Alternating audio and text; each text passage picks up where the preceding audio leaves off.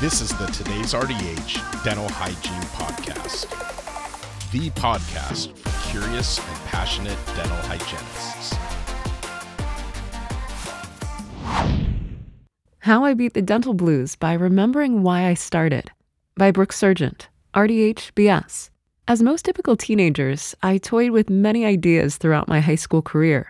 Initially, I wanted to be an architect. After a brief job shadow with a local architect, I quickly realized that the only thing appealing to me about that job was the electric eraser. Then I moved on to nursing. Around the same time my grandfather's health deteriorated to the point of continuous care, I stepped up to the plate to help, but I instantly found out that I wasn't cut out for that job. If I couldn't care for my grandfather, then I certainly couldn't do it for complete strangers. So this left me with some serious soul searching. That's when my fate hit me straight in the face. I remember the moment that I decided to become a dental hygienist. As a tween, I was bullied immensely and often about my teeth. I had my father's class 3 occlusion, which landed me straight in the middle of bulldog status. In high school, I received and I completed orthodontic treatment, and gone were the days of my retrognathic jaw. I was overly proud of my beautiful smile, and I took every measure to ensure its health. Dental hygiene seemed like a no-brainer. During the dental hygiene program, I remember being so eager to start my career. I couldn't wait to improve my patients' smiles every day. Occasionally, an instructor would accompany us girls to a local Mexican restaurant for lunch between classes. During our conversations, I remember their complaints about the dentist that they worked for, and a little voice in the back of my head said,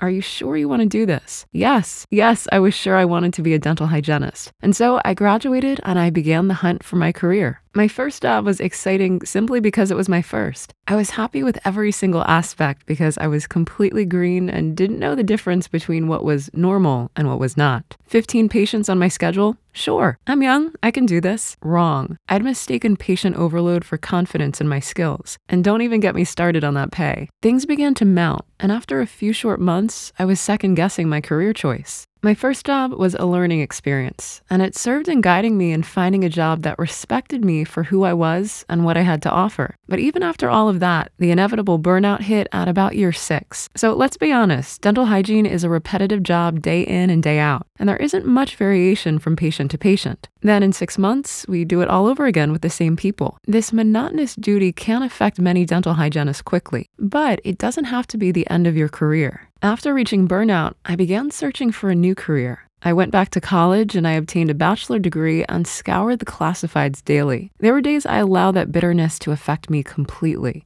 Getting up in the morning and going to work became a challenge because I allowed my passion to be overshadowed by doubt. This snowballed into a completely miserable career. After being unsuccessful in finding a change in career, I decided maybe I just needed to reevaluate. What was it that created this burnout? How did I get here? Once I answered these questions and I got to the root of the problem, I was able to amend the situation. After all, dental hygiene was my passion. The first thing I did was take control of my schedule. I made sure that I was allowed proper time for each patient accordingly. Thankfully, my boss was very accommodating. This alone helped to alleviate stress by not feeling rushed and saved a lot of hand fatigue. Don't try to be a superstar at the expense of yourself and your patients. Quality, not quantity. I made sure to have fun at work while also being productive. One thing most patients state about my office is how fun we are. Dentistry is scary for most people, and when an office's atmosphere is tense, it makes for even edgier patients. Apprehensive patients make our jobs more complicated. While it's important to respect your boss's rules, I'm sure it wouldn't be frowned upon if you had fun while maintaining your professionalism. Then I decided I needed to interact with more colleagues and dental-based groups. My sister, husband, and friends just couldn't relate to my dental-related stress. Enter the wonderful World Wide Web. I became a member of several groups on Facebook dedicated to dental hygiene. With many of these groups come wonderful opportunities. I use these groups to vent to those who understand my frustrations, and as a way to discover new ways to assist my patients. The amount of knowledge that I've collected is astounding.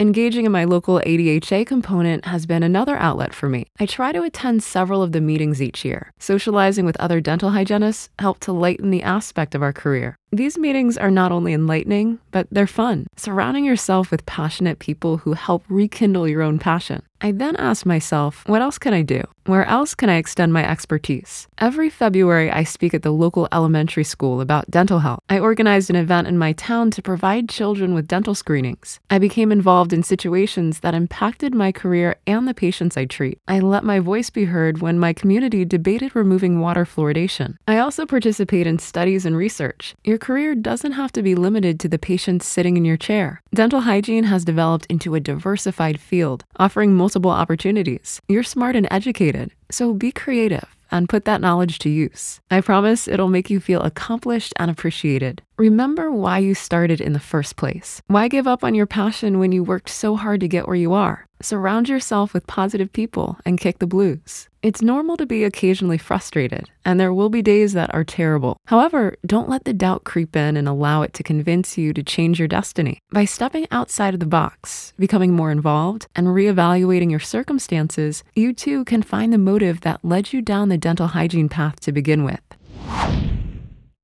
Thank you for listening to the Today's RDH Dental Hygiene Podcast. Subscribe on Apple Podcasts, Google Podcasts, Spotify, Stitcher, or wherever you listen to your favorite podcasts.